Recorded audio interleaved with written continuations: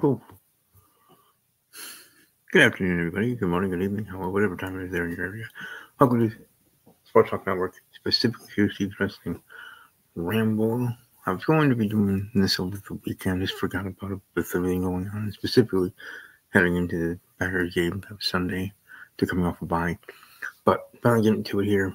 Actually, we are only 14 days away about to Crown Jewel, which will be in Saudi Arabia. But I wanted to talk about and put a bow on the WWE Fastlane. That was 2 weeks ago previous. I do think overall pay-per-view was fine.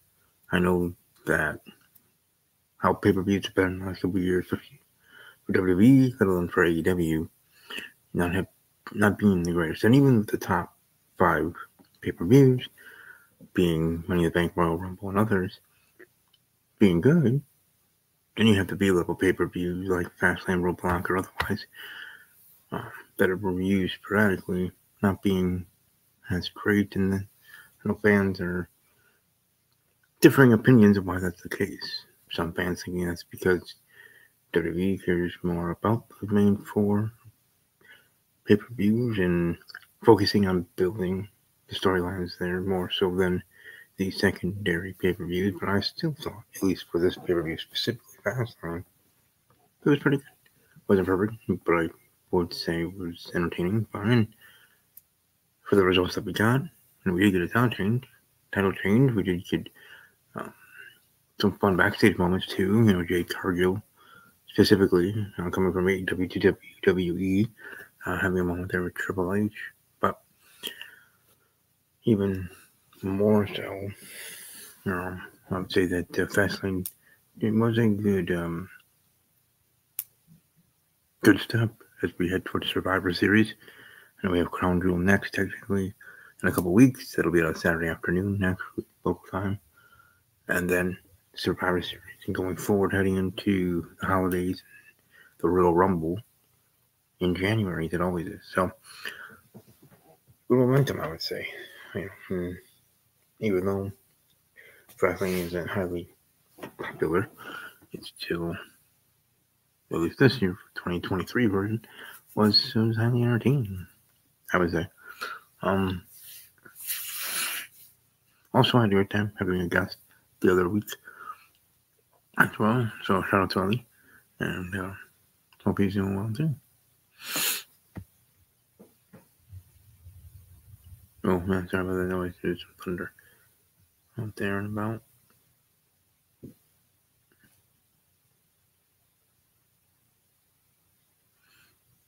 But yeah. But like I said, I took notes. We got 2 Fastlane.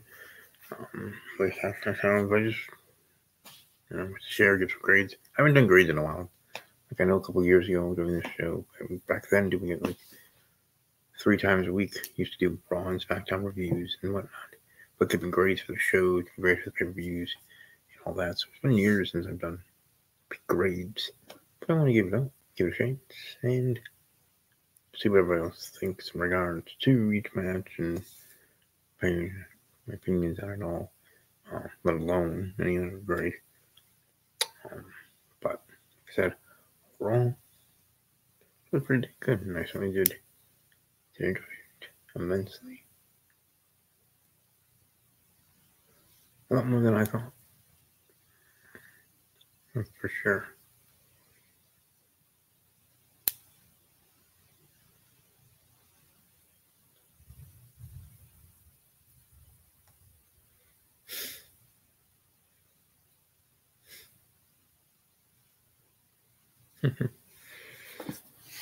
Anyways, while many of the headlines entering Saturday's WWE Fastlane event in Indianapolis were focused on John Cena teaming with LA Knight to take on the Bloodline, the lasting memory from the show will be the brutal main event between Seth Rollins and Shinsuke Nakamura.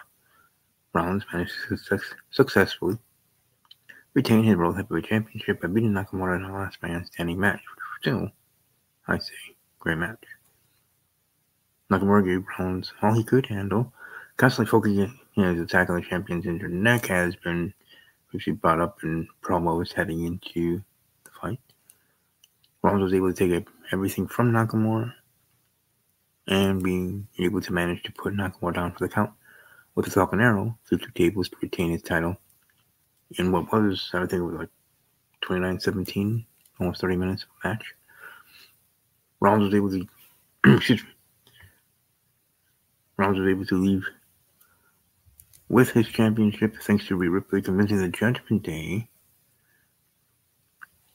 or specifically Judgment Day teammate Damian Priest, to not cash in his Money in the Bank contract.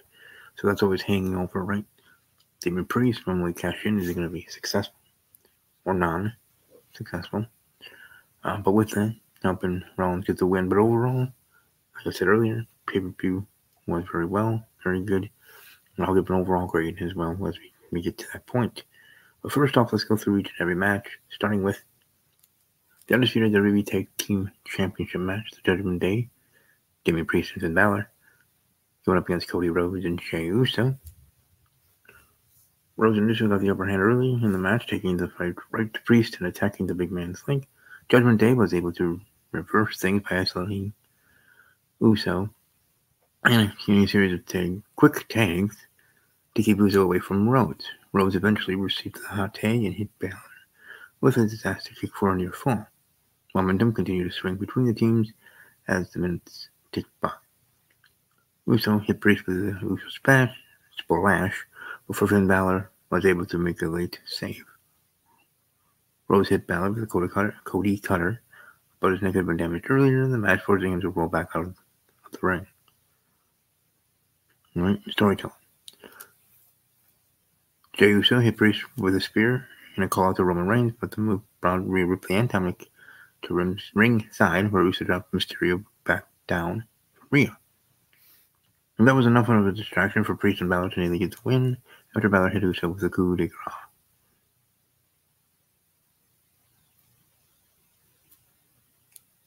Before Rhodes made a save. And then all four men brawled until JD McDonough got involved and Rhea Ripley hit Uso with the Money in the Bank briefcase, only for Uso to make a dramatic kick out to keep the match going. Priest jokes on Rhodes on the ring apron and set up the commentary desk only for JD McDonough to accidentally hit Priest in the knee with the briefcase and allow Cody Rhodes to hit Damian Priest with the crossroads on the desk. Uso and Rhodes hit Balor with a modified 1D that saw Rhodes come off the ropes for Cody Cutter to score the victory. A solid tag team match opener was a surprising finish, feeding to the ongoing story of tension within the Judgment Day. How do they, will they, won't they? That's a breakup. Cody Rhodes and Jey Uso defeat the Judgment Day via pinfall to win the titles. Solid match, good opener. I certainly enjoyed every minute of it. Overall, I'll probably give this grade, or this match, an A- grade. Not just as a big fan of Cody Rhodes, but as a match itself. Very, very well done and very fun to see. Next up, we have the LWO, the Latino World Order, up against Bobby Lashley and the Street Profits. Rey Mysterio's mystery partner did not show up at the start of the match.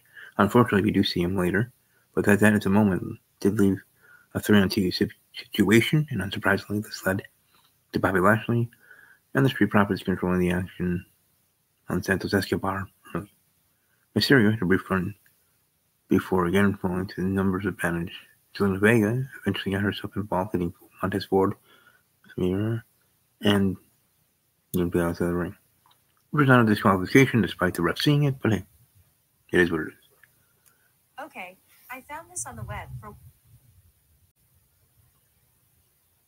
Eventually, though, Carlito came back right into the ring and took a tag from Mysterio, revealing himself as a mystery partner. And shortly after, Carlito hit a backstabber on Montez Ford for the pin. Though I don't really understand the value of not running with Lashley and the Profits as the top act and having them meet last here, and as a personal pet peeve of mine, the mystery partner doesn't show up until the end of the match thing, but it still was entertaining. But I do say it did deliver. And also it was fun to see the Pizza Hut ad with Xavier Woods and them later in general, but it's a separate thing. Still with the LWO, with Carlito defeating the Street Profits and Bobby Lashley, I'd probably give this grade a B-. Still, entertaining stuff. Excuse me. Moving right along to the WWE Women's Championship match. Io Sky versus Asuka. versus Charlotte Flair. And with Asuka Mr. Flair in the opening seconds of the match, taking advantage of the no disqualification rules for the triple threat match. Sky and Asuka then went one-on-one, while Flair was attended to by ringside by the physicians. Flair eventually made her way back into the ring and hit Asuka with a big boot, and then took Sky down with a fallaway slam. After a hot run by both women, Sky and Asuka began working together. They continued to work her way back into the match with every attempt from Sky and Asuka to take her out, getting crossbody blocks and chops before suplex on both opponents. Sky hit a springboard moonsault to the outside on Asuka, only for Flair to hit one from the top rope to the outside on both Asuka and Sky. The Tower of Doom spot allowed Asuka to nearly pin both women. Both were able to kick out and keep the match alive and keep it going, but false finishes are fun to see. Sky and Asuka locked Flair to simultaneous submission before Asuka released one after Ego Sky, allowing Flair to hit Asuka with a spear for a near fall. Bayley, of course, came to ringside, ignoring Sky's demand. She stayed in the back and out business, distraction that nearly cost Sky the title at that moment. Flair locked Asuka in the figure 8. Bayley distracted the referee as Asuka was tapping, allowing Sky to hit a moonsault on Flair and scoring the pin to retain the title. The match got surprisingly sloppy at times, considering the 3 elite athletes in the ring, making the match somewhat disappointing but still entertaining, and definitely above average. So Io Sky successfully defending her title against Charlotte Flair and Asuka via pinfall. Give this grade B-, but like I said, good stuff indeed. We got John Cena and LA versus the Bloodline, Jimmy Uso and Solo Sikoa. Cena took the fight to Uso quickly before demanding Uso to tag in Solo Sikoa. And that proved to be a bad plan for Cena. Sikoa quickly took over on Cena before tagging Uso back in. John Cena continued to be in peril for a long stretch as LA Knight remained on the apron despite this attempt to want to tag in. Cena started to fire up and fire back as Solo, only for Sikoa to hit a spinning heel kick to cut off the comeback. Cena finally hit Uso with an attitude adjustment, but Sikoa knocked Knight from the apron before Cena could make the tag. Cena countered Solo coming off the top rope by getting his feet up and hit a low blow. This was the moment when LA Knight finally got the hot take and blitzed Uso before dropping Sikoa with a DDT. Knight avoided a Uso splash and hit a power slam and an elbow drop. Cena hit Sikoa with a crossbody before getting caught by Uso with a Uso splash. All 4 men were left on the canvas. Like I said, this match, storytelling, going well. You have John Cena and LA Knight being a rising star. Big night for sure. Anyways, after a scramble, Cena nearly hit Sikoa with an attitude adjustment again, but Uso hit a super kick to cut it off. Cena 5-knuckle shuffle on Uso was followed with from Knight for the pinfall. Cena tried to raise Knight's hand after the match, but Knight said no and raised Cena's instead. Knight getting the pin was the right move, and with Reigns returning at SmackDown on Friday, we'll talk about, the Bloodline will remain in turmoil. The match wasn't anything special, but it certainly was good. So John Cena and LA Knight defeating the Bloodline via pinfall, giving it a grade of a C+.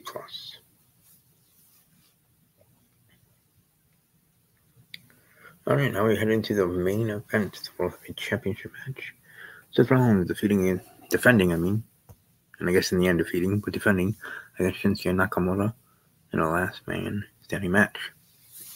Now, before the match, Damian Priest was backstage with the Money in the Bank briefcase, saying he was not going home empty-handed, only for Rhea to intervene and say that Priest said he wanted to wait until he was ready and to hold off for the night. Nakamura refused to engage in the initial meeting, knocking out of the ring and forcing Rollins to chase. Rollins grabbed the kendo stick but couldn't use it before Nakamura sent him back first into the ring apron. Rollins ripped off the padding at the ringside and exposed the concrete, but Nakamura was able to fight him off before any damage could be done. Seth Rollins responded by grabbing the ring steps and ramming them into Shinsuke. Rollins threw chairs, trash cans, and tables. Oh my, into the ring, but Shinsuke Nakamura again cut off Rollins before delivering a knee to the back.